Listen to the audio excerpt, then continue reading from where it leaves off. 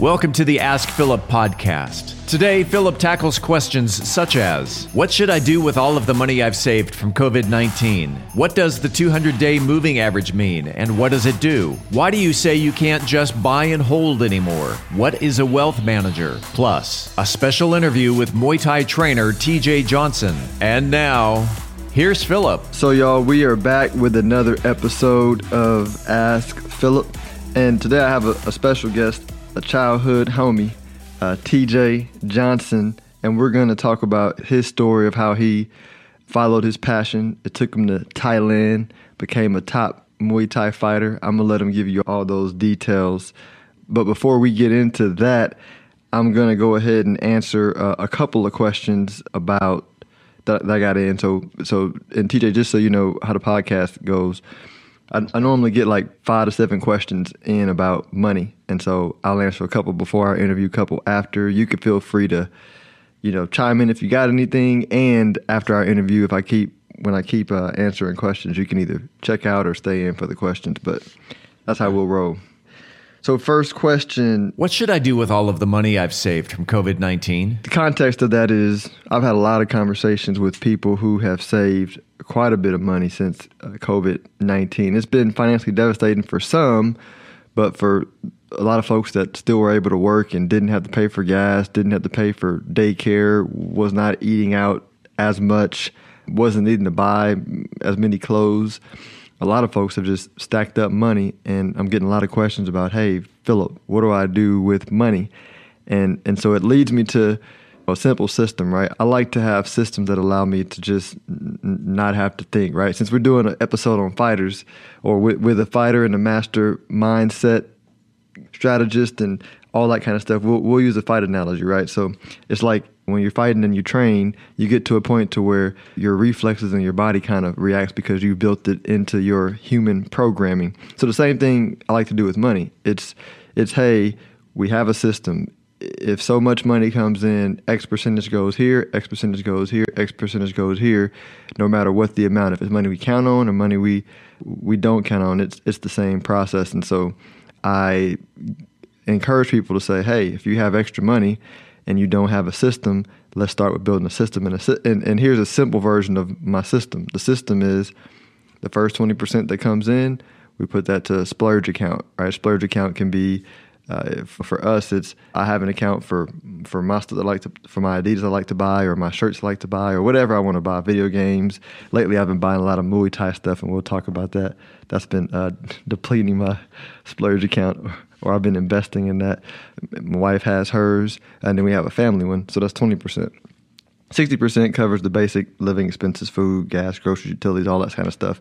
And then the other 20% goes to paying off student loans, saving, and investing, right? And we have a percentage for that. And people are always like, well, Philip, how much should I put towards saving, investing, or student loans? Like, it doesn't really matter. Just like break it up. If you think about it too hard, then just divide it by 3 and put that amount in there. But just don't overthink it. Have a system. And so when you have extra money, you're like, okay, cool. My basic living expenses are not going to basically change. And so maybe I'll take 20% of this extra money, put it in my splurge account, and put the other 80% towards my saving, investing, and paying off debt. And just keep it super simple. Like, don't overthink it.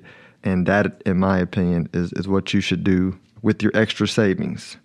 Next question. What does the 200-day moving average mean, and what does it do? That's a good question. So, and let me give you like the psychology around human beings and anthropology. By the way, this is not based on like actual science. This is just my observation, one man's point of view.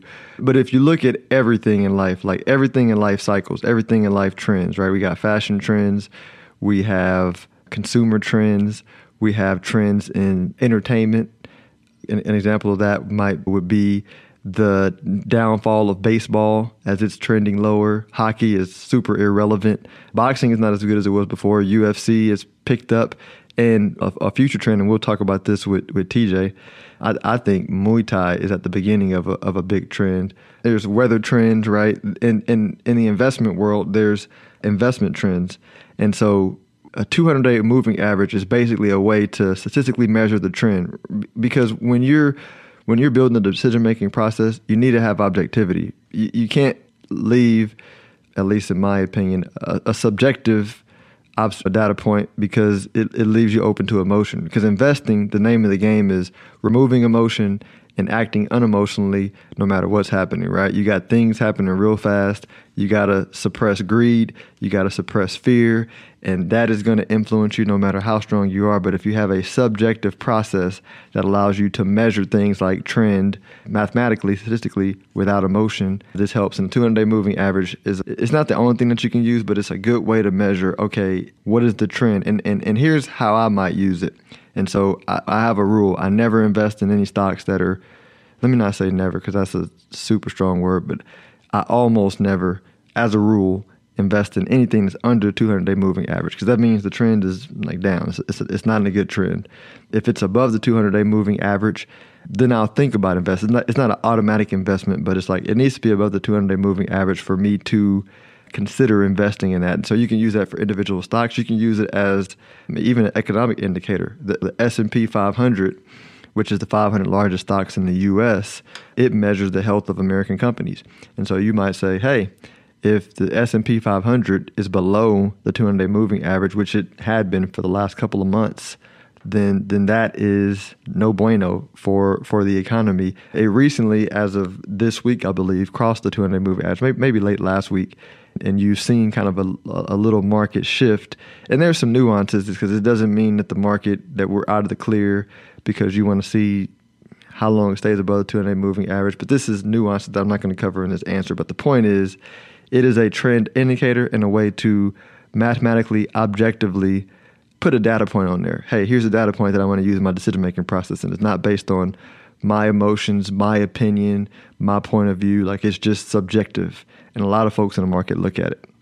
Hey, side note, TJ, while I talked about that, what do you think about the whole Muay Thai trend thing? Do you think that's like coming, getting bigger?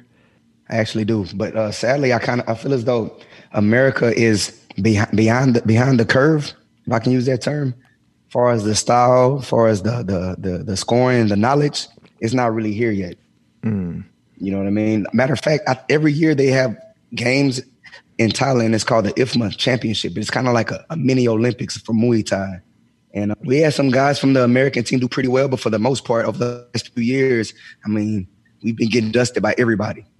Everybody. Germany, Mexico, Italy. I mean, so we have a lot of work to do, but I can say that as a whole, America is getting better.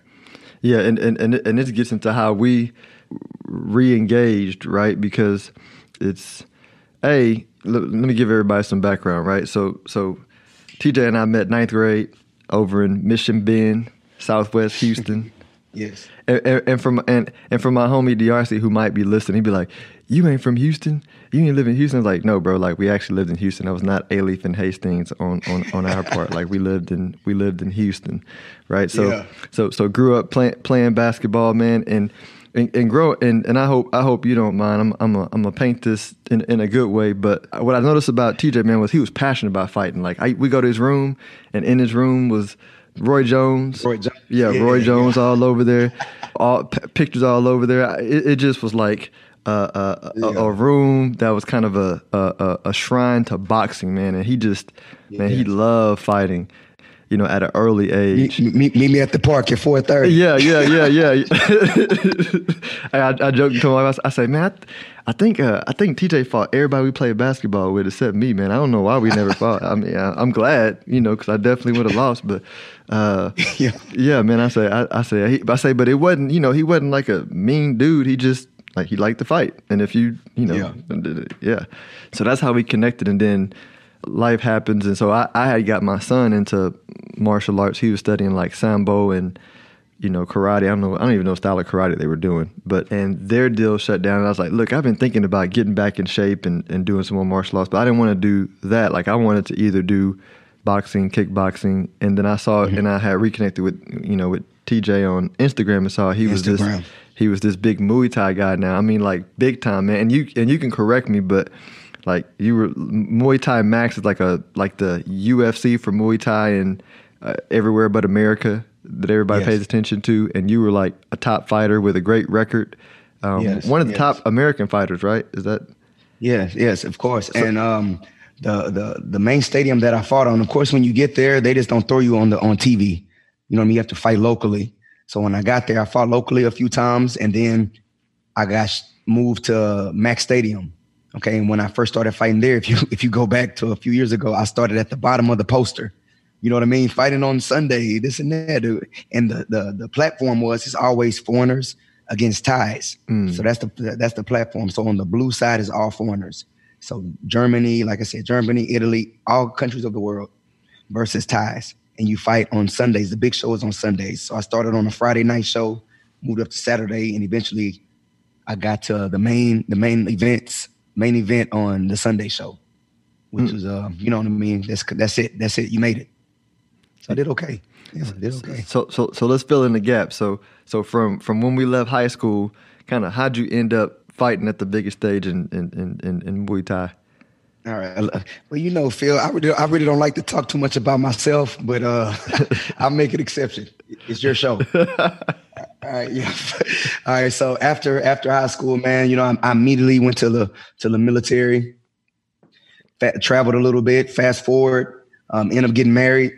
And then this fell into that cycle, that program, the matrix, if you want to call it. Got the house, have a job. My wife have a job. We have a couple kids. And then, you know, that's when everything just started flying by. Holidays, birthdays, go to this teacher's meeting, go over here and drop off. You know, it was just boring. Mm-hmm.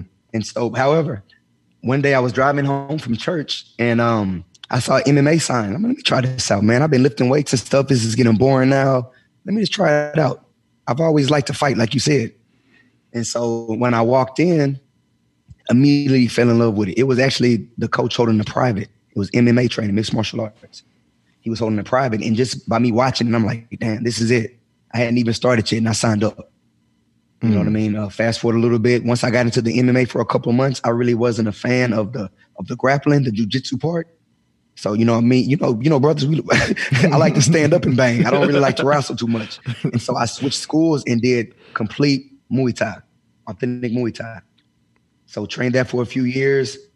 You know, still living a normal life, fighting amateur. And then on my last fight, I was working night shift. This was in 2015? Yeah, 2015.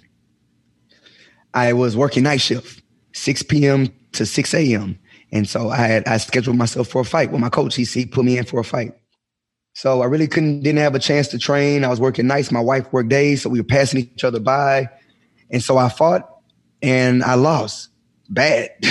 You know what I mean? And so I asked myself, okay, I just lost this fight. I just changed gyms. So it was kind of like, okay, my first loss, I had won 7 fights in a row. First loss, you know, I was new to the gym. So it wasn't like I was talking to anybody. Anybody just calling and saying it's going to be all right or this and that. I really didn't know anybody at the gym. So it was like, okay, I'm by myself. And I had just started that job and I invited all these guys to my fight. And they saw me take a massive L, but it's okay. It happens. So I began to ask myself, all right, the way I'm living, I'm still working nights. I just took an L on this amateur fight. I'm not getting good training. During my whole training camp, I would work 6 p.m. to 6 a.m. Then I was working on the north side. I would get off at 6:30, drive down to the gym downtown. Takes me like an hour and a half to get there. Nobody's there. You know what I mean? But I'm dedicated. So I would train best I could, skip rope, do back work for an hour or whatever, then come back home. You can't fight like that. You know what I mean? You can't fight like that. If you want to be good, you have to really put your time in. You have to be focused. So I asked myself after that loss, all right, what's going to happen?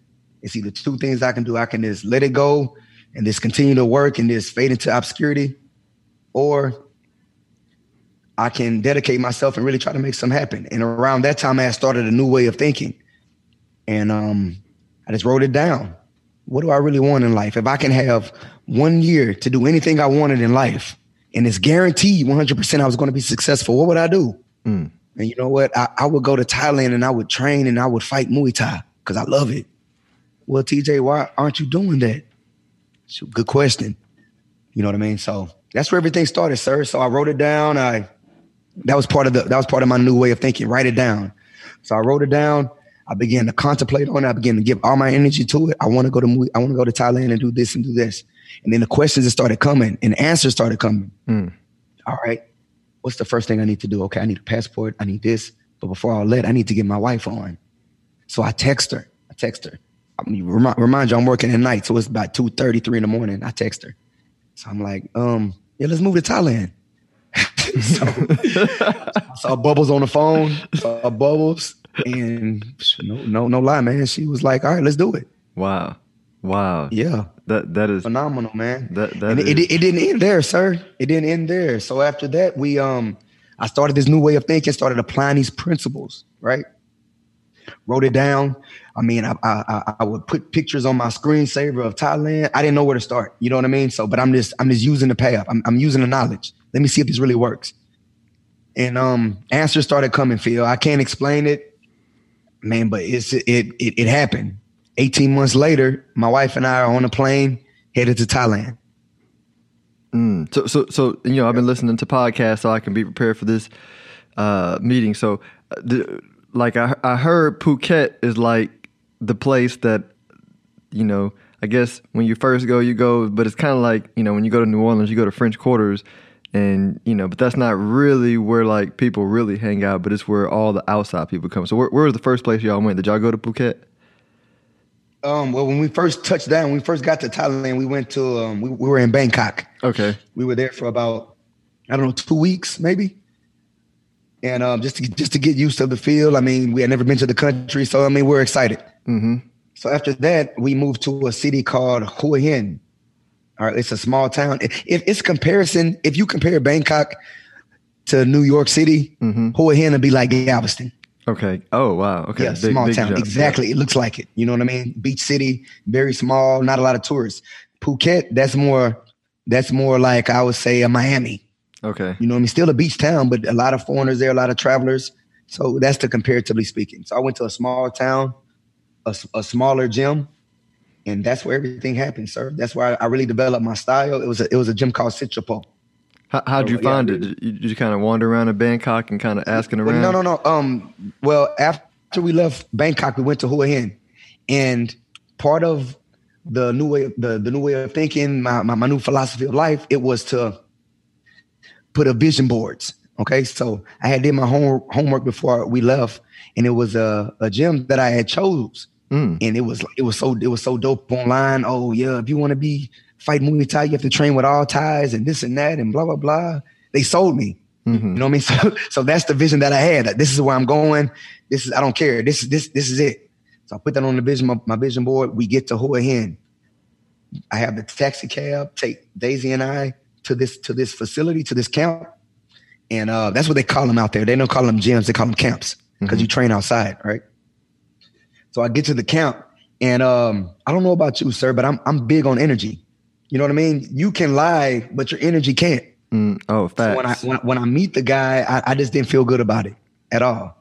You know what I mean? So I listened to myself, and I was like, okay, man, I'll be back. And so it's another camp that I knew about. It's called Sitrapo. It really wasn't on my radar, but I knew of it. Okay, so this first spot isn't it. So let me check out this next spot. So my wife and I drive there, and the head trainer, we meet him, and it just felt good. It felt good. And so that's where I went. And that's where I stayed for about 3.5 years. And let me add, because you said something that, and as we have been talking lately over the last couple of weeks, and you've been training me, and we get, reconnecting. It's amazing how similar we are, because you mentioned like energy, and that's something that I'm the same way. Like I'll meet somebody, and I'll say, I don't like him or her, and she'd be like, you're so judgmental. I say, no, I was like, just as a kid from a gift, it was put in me that I can read energy. You know what I'm saying? And I'm almost always right. You know what I'm saying? Like I'll get an initial reaction, but I won't act on it. I'll just watch. And then, and then things will play out, and I'll be like, oh yeah, I was right. And I mean, 99% of the time I'm right. 1% I might be wrong because of some prejudice or bias I might have, but most of the time, that intuition is real, sir. Yeah. I mean, where do you think that comes from? I mean, do you think it's kind of just a spiritual gift that some people have or some people don't, or like what? I mean, you know what I'm saying? Like, where does that come from? Well, me personally, I believe that. And all right, Phil, as a friend, just let me know if I get too deep or I go off the deep end. All right. No, go ahead, man. This is why we're having a conversation. I want you to go deep.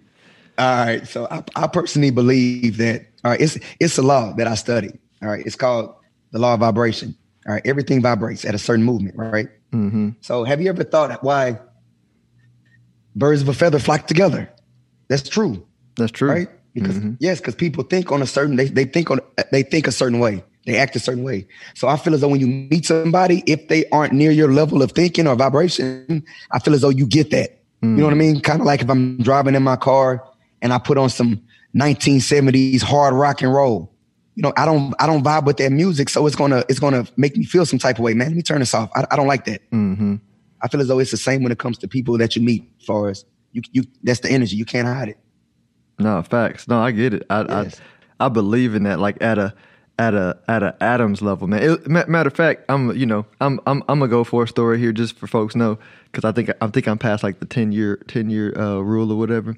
But it was like it was like back in the day, like I had like a year time period where I smoked weed, right?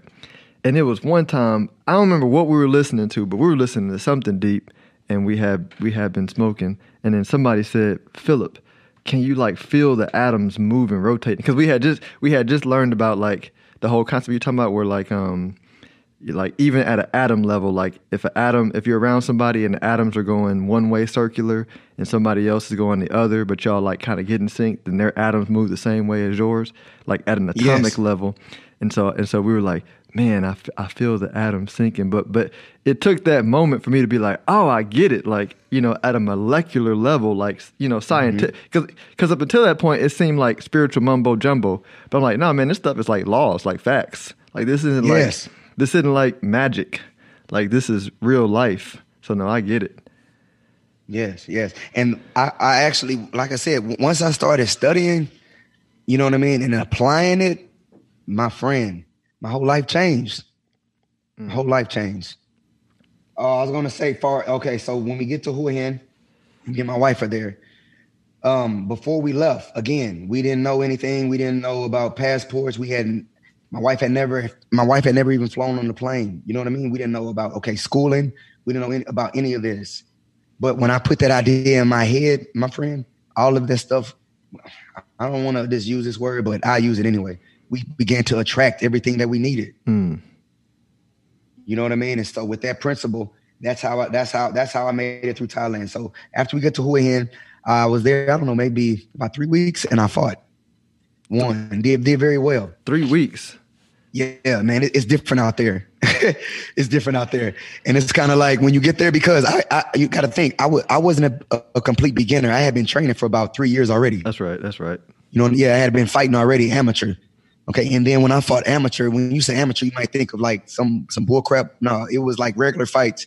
We didn't have no shin guards on. We didn't have none of that stuff on. Only thing is, you can throw knees to the head. You can do all that stuff. You just can't throw elbows. You know what I mean? So it's like a legit fight, but this without elbows. You know what I mean? So when I got there, the head trainer already saw I had a little bit of skill, and they make you fight locally just to see where your heart is at, see how you react, to see what they need to work with you on. So they take fighting so much different out there, man. That's the way it should be, in my opinion. It's kind of like if you win or if you lose, it doesn't matter. What did you learn? How can you get better? Kind of like pickup basketball, right? Exactly. We got there and shoot, man. In 1 year, man, I had 2018, in 12 months, I had 10 fights. Man. Fought locally, did well. And that's what happened, man. You just keep going up. You go up. When I got to max, I fought, but I broke my nose. Well, I didn't break it. That other guy broke it. And so I had to take a little time off. But when I got back, I was on a rampant. You know what I mean? I was on a tear. And I had used that time when I broke my nose. I used that time to better myself. You know what I mean? Because even after my nose had got healed, they still wasn't booking me with fights. You know what I mean? So that whole time I'm asking myself, like, man, what is it? What I look inward. What aren't I doing? Maybe I'm not training hard enough. Maybe I don't know enough. Maybe that's why they're not putting me on TV. Whatever. And so instead of complaining and just leaving the gym I was at and trying to do this and do that, I went inside and I became better. And I used that time to grow. And once my trainer was like, okay, we have you fight in 2 weeks, 3 weeks. All right, cool. And after that, I won.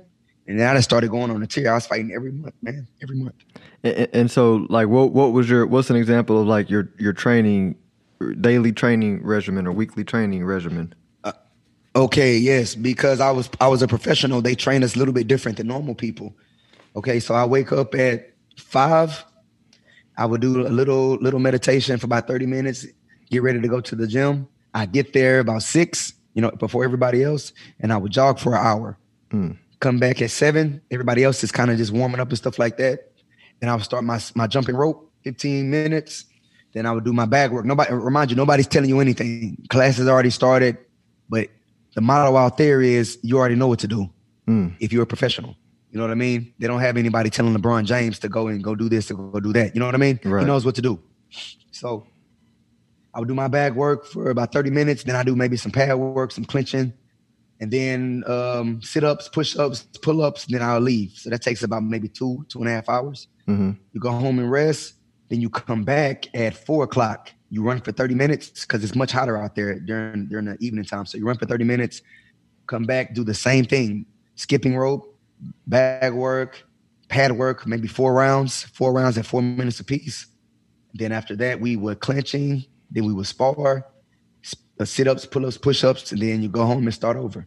You do that 6 days a week, twice a day. And then you will fight. Probably you'll fight once a month, maybe every 6 weeks. Take a week off, and then you'll start it over. Man. And that was life, bro. That was life for like 3.5 years. Yeah. And Daisy started training too, right? Yes, man. That's the phenomenal part about it, the way everything works, right? We had a plan, right? We had no idea. So we have our kids. We didn't have any kind of blueprint of what to do with our kids, because what we done, nobody had ever done before, as far as moving their whole family over there. Right. And it wasn't like we was just we had nothing else. I mean, we had a 5-bedroom house. I worked in the oil field. My wife was the top salesman in her company. You know our kids. You've seen our kids already. Mm-hmm. Cars, motorcycles, and you know what? This is the program. What else is there? Mm-hmm. It's just working at night, passing my wife for an hour when she goes to work, and then I come in from night shift. What else is there? So right, that's what happened, man. I really just it's just to even think about it. It's crazy. Yeah, no, definitely. Because I started thinking, I'm like, man, like, what do we do for school? Like, how do we, you get all these thoughts that you like, all right, I guess there's an answer for it. We just got to go do it and figure it out. Yeah, man. So once we get there, the kids start going to school, and Daisy became a teacher. Oh wow! At the local school, because it's a foreign school. It's a foreign international school. So she began working there at the same school with the kids. She didn't like it, so she changed. She taught there for about a year, and then she quit and started doing like just private tutoring. That gave her more free time. The school system really wasn't as what we expected, so we started homeschooling the kids, which made us even more close. And then Daisy had that free time, so she began training. And just like you, she caught the bug. And at the start of the year, she started training in 2018, like consistently, like savage. So at the start of the year, January 1st, 2019, we wrote our goals together. I wrote our personal goals. She wrote her personal goals. Then we wrote our goals together. And one of her personal goals was to fight. You know what I mean? And bro, when she said that, as a husband, I'm just like, oh man, I need to support her. Mm-hmm. But then the other side is like, man, what if this and what if that? But I can't show that. You know what I mean? I'm doing all this preaching and stuff and posting all this other stuff. I can't. No, I got to do it. I got to support her. So a few months later, she fought. She did very well, man. Like phenomenal, outstanding. Then she fought again. You know what I mean? Set up for another fight, and that's the way it worked. Yeah, did the kids pick up the bug? Either one of them, both of them? Yes, they picked up the bug, but I mean, they have kids fighting in Thailand, man. Believe it or not, man, these guys are 7 and 8 years old, throwing 4 elbows and seriously, like no, yes, man, fighting. But that's the way of life out there. So my son trained, my daughter trained, but they never fought. Yeah, no, I get it. Yeah, I'll wait till his bones is a little bit more mature, and if he wants to fight, okay, yeah, go ahead. Yeah. I'm there for you, son. I wanted to ask another question too, and feel free to pick up the story as we go through. Yes. But one more question, because the process, man, and I feel like you enjoy this too, right? But like I really enjoy the process of learning a craft, right? And what I mean, and you probably understand what I'm saying this, but I think I'm addicted to like the process when it's hard. Meaning when I quote unquote master something, then I have to focus more to stay interested, right? Because I like being quote unquote, new again, and like being, I don't want to say a scrub, but you know what I'm saying, like relearning something I know, new. man. Like, You're in love with learning, especially if it's something that you like. Absolutely, man. So, like, what are your thoughts on that? Like, what is, I feel like you feel the same way, and I'd love to hear your thoughts on that. But like you said, I had to find something deep down, because once you get to a certain level, like you said, the improvements comes like so small. It's incremental, very small. When you first get to Thailand, if you were to go to Thailand tomorrow, if you were to come back in 2 months, you would be like 50 times better. You know what I mean? Because you're not used to it. But if you go there for 2 years, 3 years, 4 years, after a while, it's small. But what do you find? You have to find something deep within that motivates you to keep you going, that allows you to wake up every single day, 5, 6 in the morning to go jog and fight. Man, it's not easy. It's not easy at all. But I had something deep within. Yeah. Plus, I felt as though I owed it to not only myself, but my wife for believing in me and taking that leap with me. I owed it to my kids for making that sacrifice. My kids never complained one time, man. That's dope. So next step. So let's fast forward. You get to the top. Now you're back in the States. You came back in the States this year, right? Yes. Well, actually, December 18th. Yeah. So you can say this year, Yeah. And y'all opened up an academy in San Antonio. What's the name of it, so folks know? Yes, the name of the academy is Kingdom Martial Arts Academy. What I found interesting was like your whole philosophy on the academy is not even like about fighting. I mean, it's about fighting, right? But like, talk. What's the mission of the academy? Well, thank you for putting that out there, man. Because we do fight, we do teach that, but our philosophy is personal development through the avenue of Muay Thai, through the avenue of martial arts. Personal development is growth. What is it teaching you? I mean, honestly, Phil, I can go get some random John Smuckatelli, and he can beat somebody up. You know what I mean? I mean, anybody can do it. But far as what are you learning from it? How is it making you a better person? How is it deflating your ego? How is it giving you more patience? How is it allowing you to use the aspects of success? Is it teaching you goal setting? Is it teaching you mental fortitude? It's a lot of things that facilities and gyms and camps around the world that they don't utilize, and I want it to be different. So that's our aim. That's our gist. Well, and honestly, and I'm not even just saying this, man. I like my wife will tell you my mental health, spiritual health is above average. Like I'm cool in a lot of stressful situations. You know what I mean? Like, and I don't even consider it stress. I'm just because I've been doing it in business for so long, but I can always see the positive, and I can always feel when I'm out of balance, right? But since we've been training, the aspect that I realized that was missing was the whole pushing myself physically, right? And because when you push yourself physically, then you also have to get even mentally strong, because it's just a different, what I'm saying? Like, it's a different quote unquote muscle, right? That's I'm not even meaning to make that an analogy, but you're working a different mental muscle when you're pushing yourself physically. And so I feel like even better, like, what I'm saying? Like, I know it's cliche, people say your energy and up or whatever. Like, I'm like, man, I was already confident, but like my confidence is up, my energy is up. And this is weird. My allergies aren't even bothering me anymore, and I'm more patient. And this is the most important. This is why I got Tate in it, because Tate is like me and you, like, alpha male. My fighting started a little late. Like, we fought as kids on the playground, but that didn't really count, but like the real fights in college, would happen when, and I would never start it, but it was more of a respect thing. If you disrespect me, then you're gonna get punched in the face, or if you try to punch me because you think I'm a punk, like, you can get punched in the face. Scary. Yeah. And so it was one where a lot of that could have been avoided had I had more control over that kind of mental strength. And so it's in Tate. And so I'm like, man, like, I want him to learn the calm, because I'm feeling myself more calm. You know what I'm saying? When I deal with everybody, when I deal with people who annoy me, people on Facebook, I'm not getting as annoyed anymore.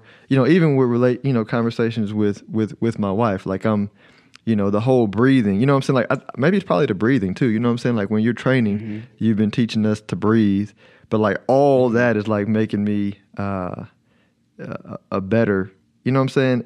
And that's why I love what you're doing, because like you said, it's not about, I mean, the fighting is cool. I love the fighting part. Like that's great. I like that. But the side benefits I think are even better, which is what really is kind of hooking me. Yes. I agree completely. And man, and like you said earlier, man, TJ, he loved to fight. Like you said, man, I was cool. I didn't go around trying to be no bully, but I was always at the park at 4:30. You know what I mean? I was at the park, man. I'm the one that started it, actually.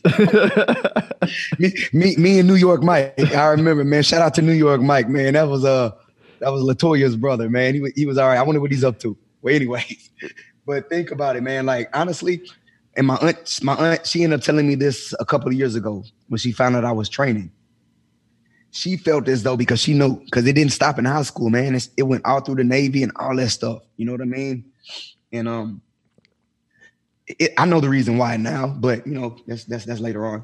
But even my aunt said it. She was like, "Well, I thought when you start learning that stuff, you was gonna be like, oh, just getting into it and blah blah blah." But man, I can't explain it. It's something that you just learn and that you feel. But the better you get at this, the more you train, the more you fight in the ring, the less likely you're ready to use it. You feel me? I promise, man. I've had people like talk crazy and do all that stuff. Matter of fact, I'm not gonna get to that. Yeah, I get to it. All right. So I was doing a session. I think it could have been, I was doing a session probably with you and Tate. And so, we do it in the academy. So I'm online. And Daisy's right there next to me. And I see a guy walking to our parking lot of our academy. And he lets his dog just defecate like around like the fence area, like in our parking lot. Oh, wow. So I walk outside and I'm like, "Excuse me, sir, do you mind not allowing your dog to do this on my property?" And he just started going off. "Oh, if you want this and blah, blah, call up there, I'm just going off." I'm just like, "Please, sir, I'm just asking you nicely. Can you not do that and this and that?" "Oh, this and that." I'm like, "Sir, I just want to talk to you man to man." He's yelling and being belligerent. "All right, man. You know what, sir? Have a good day and God bless you." And I literally meant it, because I understand it's not me that he's upset at. It's something going on with him. Yeah, but 15-year-old TJ with a 15-year-old. I hope he has a great day. I'm about to say 15-year-old TJ with a two-piece them right there. Oh man, I'd have been on him like a cheap suit. I ain't gonna lie. No, that's growth though, man. Yeah, no, that's growth though, man. Because yeah. The better you get at this, because you have nothing to prove. Right. You do this every day, Phil. Imagine if you lived in San Antonio, and I know you'd be coming every day. Every day. Me and you were sparring and we're clinching every day. Yes, you sir. You don't have time to go prove to show your macho-ness to somebody else. Mm-hmm. Yeah, God bless them. Straight up. So here's the last topic that I want to ask you about is like spirituality, man. So. Because you have a unique perspective on spirituality, which is different than being religious, whatever that means. But like, what are your thoughts on spirituality? Oh man, I can honestly say that when that my dad's a pastor, right? Mm-hmm. Yeah, for years, man. He's been like that for years. So I have a history of the Christian background.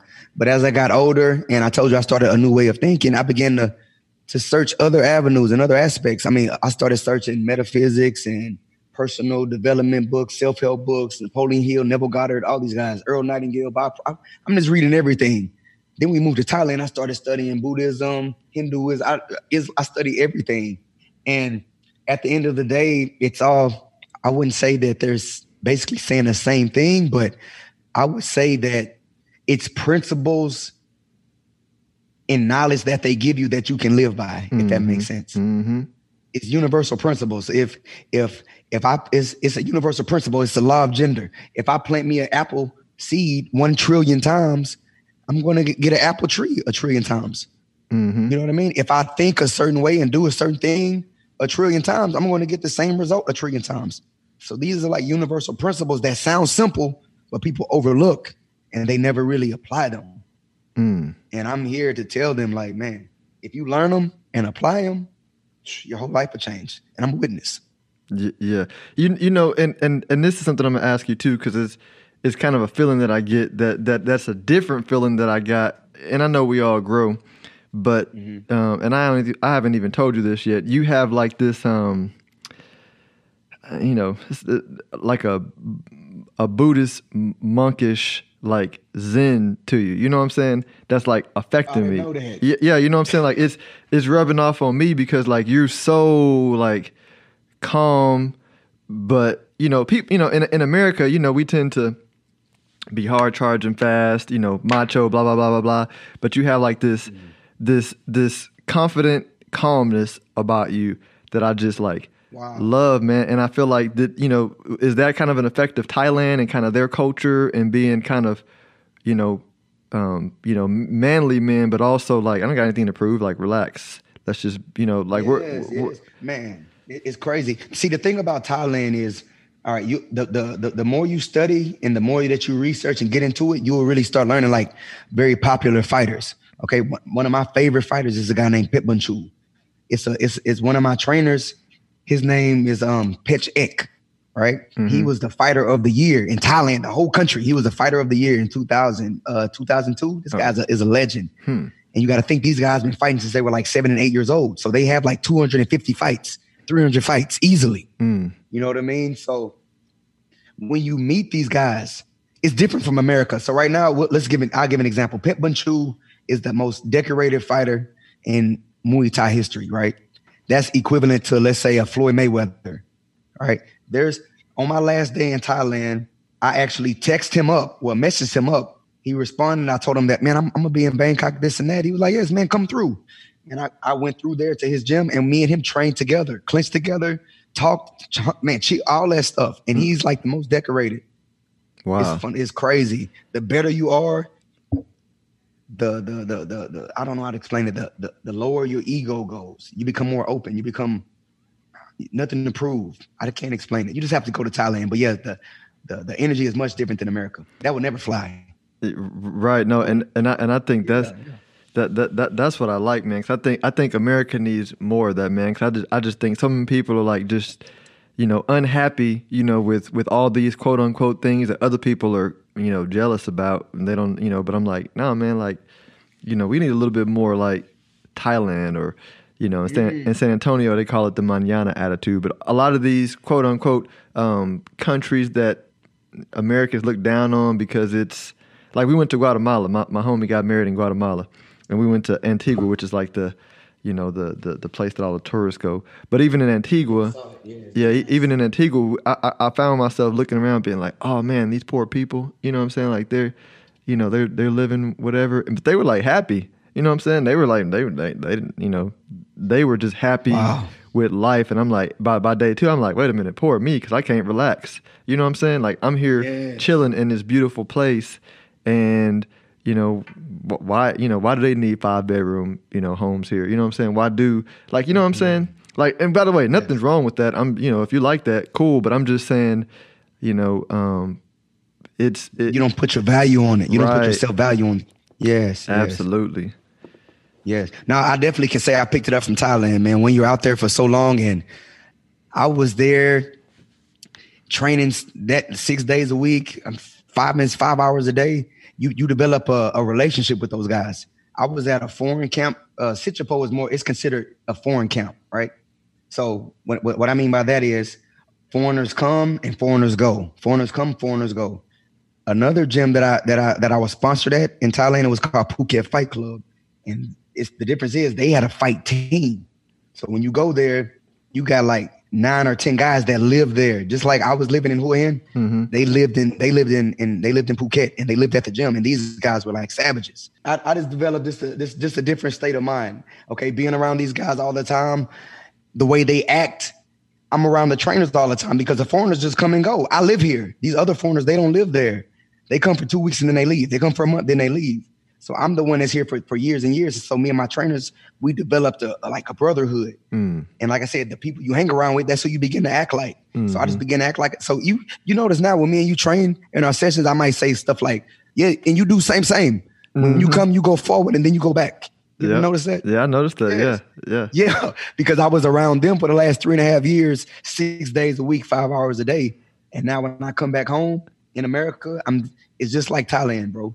We go to the gym, to our academy, then we come back home, me and my family. Mm-hmm. Do you plan to kind of have that same kind of demeanor that I had a few months ago? Do you plan to go back periodically for periods of time just to? Oh, of course, man, of course. Depending on how everything goes with the academy, man, we're looking at going in December. Mm-hmm. If you got to make it out there with us, it'll be dope. Well, no, I'm asking because when I talked to my homie Anthony this morning, was telling him about it, and I said, yeah, me and Tate, because he lives over in like he'll be in different parts of Africa. They're in France right now because his daughter's in the hospital system. But okay.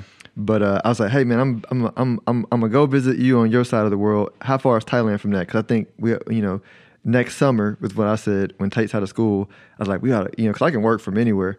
I was like, I just want to go for like, a month or two and just kind of hit up where you are, or we can all meet in Thailand. And his wife had been in Thailand for a while, and he was like, bet. I was like, cool. I said, I'm gonna see if TJ gonna roll with us.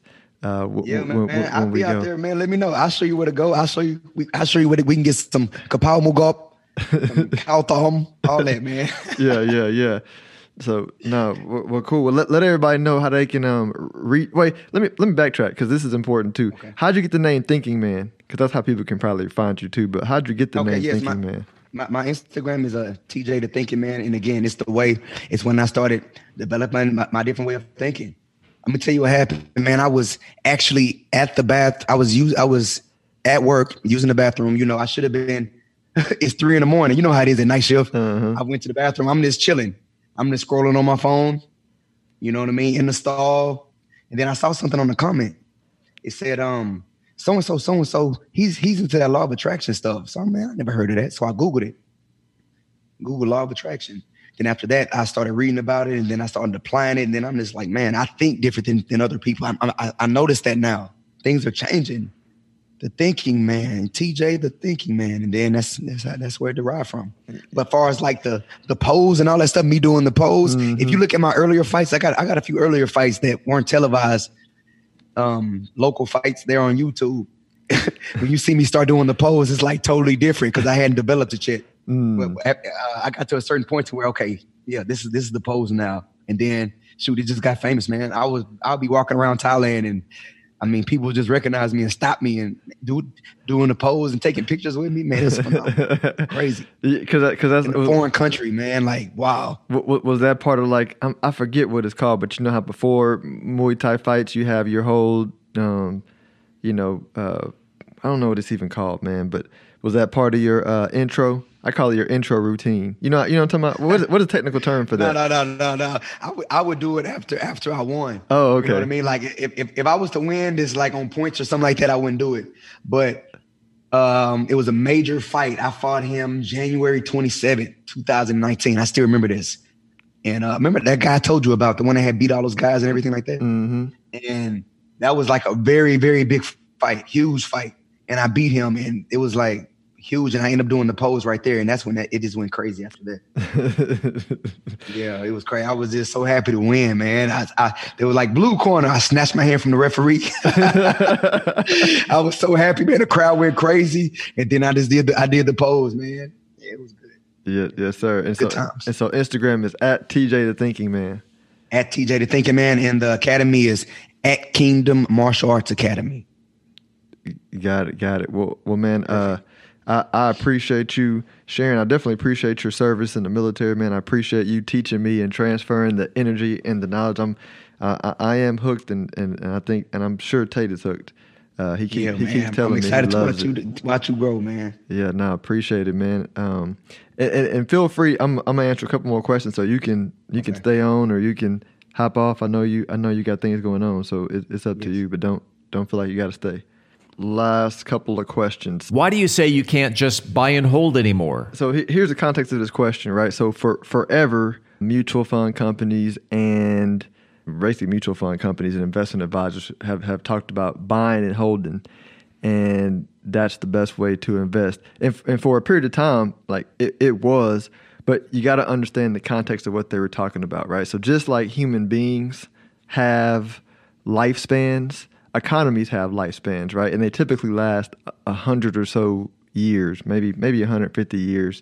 for different economies. But you can go back and you look 400 something years ago, the Dutch ran the world. Then 100 years later, it was the Spanish, right? And then 100 years later, it was Britain. And then 100 years later, it was the U.S. And so, and you can kind of go back and just look at that, right? This is, again, when I build processes, I like to look at a lot of data and not have subjectivity in it. And so when the buy and hold mentality came about, it was when America was the equivalent of a 22-year-old chap, a strong, healthy, right? And you're like, hey, I'm going to bet on this 22-year-old for the next 40, 50, 60, 80 years. And so, yeah, buy and hold made sense. Okay, today, America's like 82-year-old with some health issues, put it that way, right? And let's give it 10 years either way. And so I don't know if anybody, if you're, let's use the insurance analogy. If you're an insurance company and you're writing life insurance policies, you're probably not going to make a long-term bet on that patient. It doesn't mean like America's like going to die or whatever. It just means buying and holding and betting on the American economy, which is most American investors. Like most investors in any country are going to have a home bias, meaning the majority of what they're going to invest in is going to be based on their locality. And so you have to now be smarter, right? And you have to say, all right, I'm going to own some U.S. stuff, but I'm going to pay attention and I'm going to think about commodities, think about emerging markets, think about when it makes sense to hold U.S. companies versus emerging market companies, think about Japanese countries. So you can't just like buy and hold and bet on America for the next 20, 30, 40, 50 years, in my opinion, right? And it's looking at objective data of the past. And so you have to be wise. You have to pay attention to economics. You have to pay attention to politics. You have to pay attention to currencies. You have to pay attention to the economic picture when you're investing, because the whole buying and holding deal from my bet, right? That's for the next 50 years is not going to play out that way based on what I'm looking at. So you have to pay more attention to what's going on. And people will say, well, Philip, what's the next big opportunity, right? And that, I'm going to explain what it is, but it doesn't mean you should go put all your money in there right now, because there are seasons. And right now, from what I'm looking at, the best assets to own right now for the next 3 to 5 years is U.S. assets, even though it's an 82, 88-year-old that's showing health signals, right? But emerging markets for the next 50 years are where they're in the early stages, right? So China today is the young 22-year-old, right? And then you have a lot of investment going on in Africa. And so there's a whole lot of places that when the U.S. came to power and were bullying everybody else in the world and the oil companies, I'm not going to get into that, but a lot of that power is being taken away from the U.S. and they're no longer able to just bully companies, which means now you're going to have a lot of growth coming in these other areas that we had great lives as Americans, but we had it on the back of America having a foot on the neck of other countries, and that's kind of diminishing. So, yeah, that's why you can't just buy and hold. You got to pay attention to what's going on. Last question. Philip, what is a wealth manager? Here's the simple version. I've answered this a couple different times. You basically have two types of investment advisors, people who give you investment advice. People who sell products for a commission. They might get paid different amounts based on the annuity they sell you or based on the mutual fund they sell you or based on the stock. It's different commissions, and most people don't know the commissions, nor do they know the different commissions for what they are being sold. And the things that are like the worst products pay the highest commission. And so human beings, one of the principles that you just need to know, human beings are going to follow their natural incentive, right? If you're a butcher, you're probably not going to be a vegan.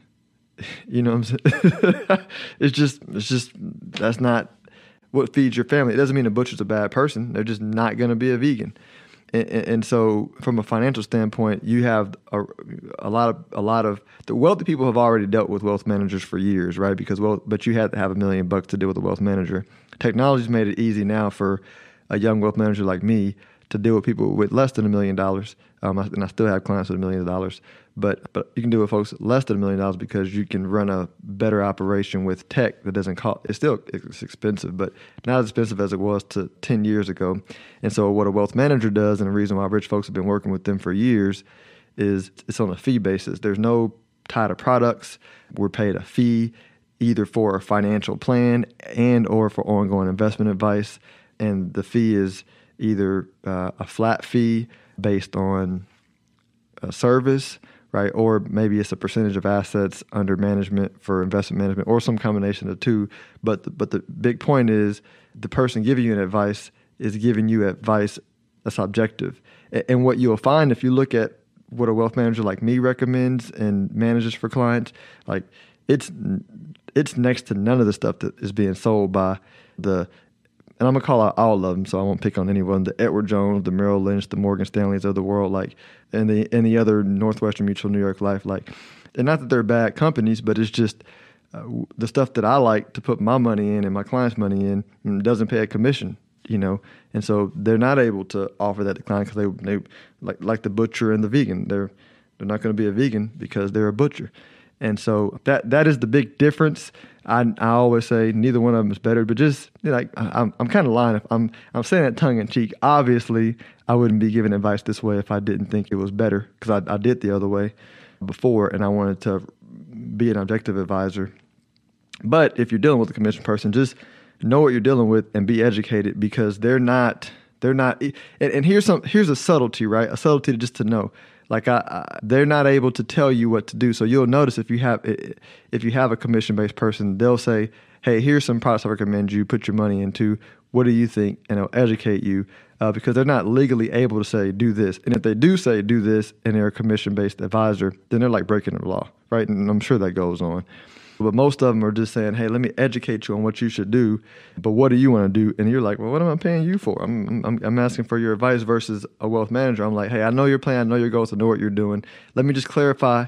Okay, a couple things. Are these still your goals? Is this your priority? Bam. Okay, I think this is what we're gonna do, right?" And they're giving you advice that's objective versus putting it on you to try and read a 30-page prospectus and you don't know what fees you're paying, what commissions you're paying. Like that just is no incentive for a wealth manager to put those terrible products in your portfolio, because it takes away from your money. And if it takes away from your money and they're getting paid assets or percentage of assets under management, it takes away from what they're going to earn in the future. So you kind of you align your interest with your advisor in that model, in my opinion. This is just one man's point of view.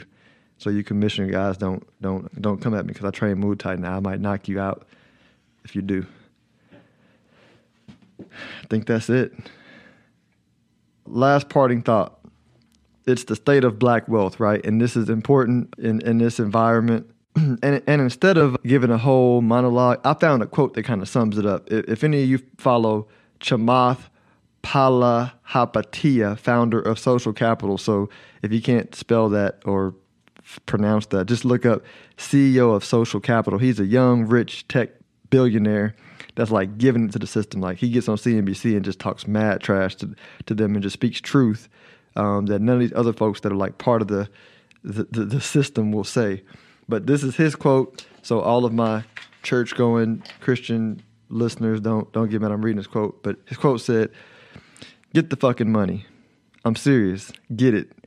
It is going to be made. It's going to be allocated. And you have a moral imperative to make sure that if you have a point of that matters and you want to reflect it, you get it." I don't know what that means, but I'm going to go get it. Other people are going to go get it. Then it will be about competition of views. In the absence of capital, you're irrelevant. With capital, you're powerful, and then you decide, right?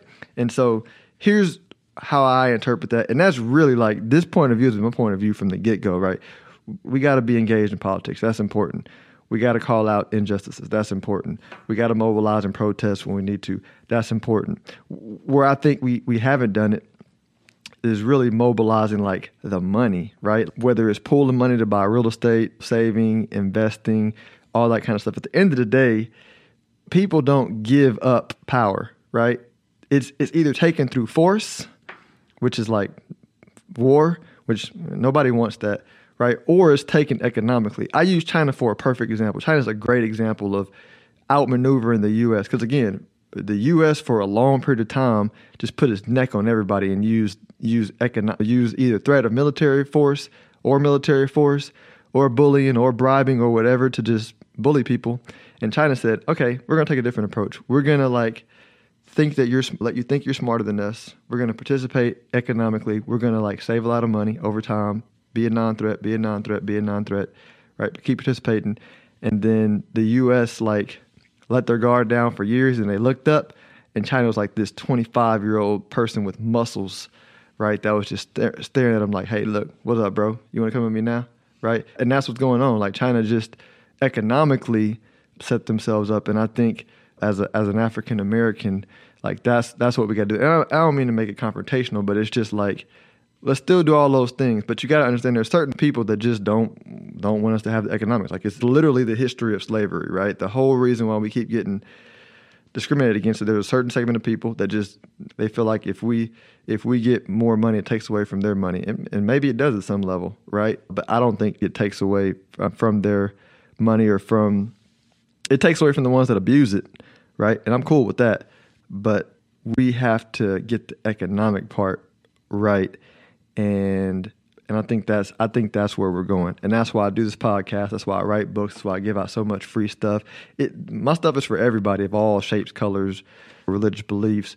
But I know that a lot of people who look like me listen, because there's not a lot of people who look like me who are talking about this kind of stuff out in the marketplace, and I like seeing people who look like them who talk about it. So that's my thoughts. Hey, thanks, Steve, for all you do. And we're out. If you are interested in having a review of your portfolio or to see how far on track you are with your retirement goals, Philip offers complimentary consults through his company, Stonehill Wealth Management. For more information, log on to stonehillwealthmanagement.com/talk. That's stonehillwealthmanagement.com/talk. Philip Washington Jr. is a registered investment advisor. Information presented is for educational purposes only and does not intend to make an offer or solicitation for the sale or purchase of any specific securities, investments, or investment strategies. Investments involve risk and, unless otherwise stated, are not guaranteed. Be sure to first consult with a qualified financial advisor and/or tax professional before implementing any strategy discussed herein. Past performance is not indicative of future performance.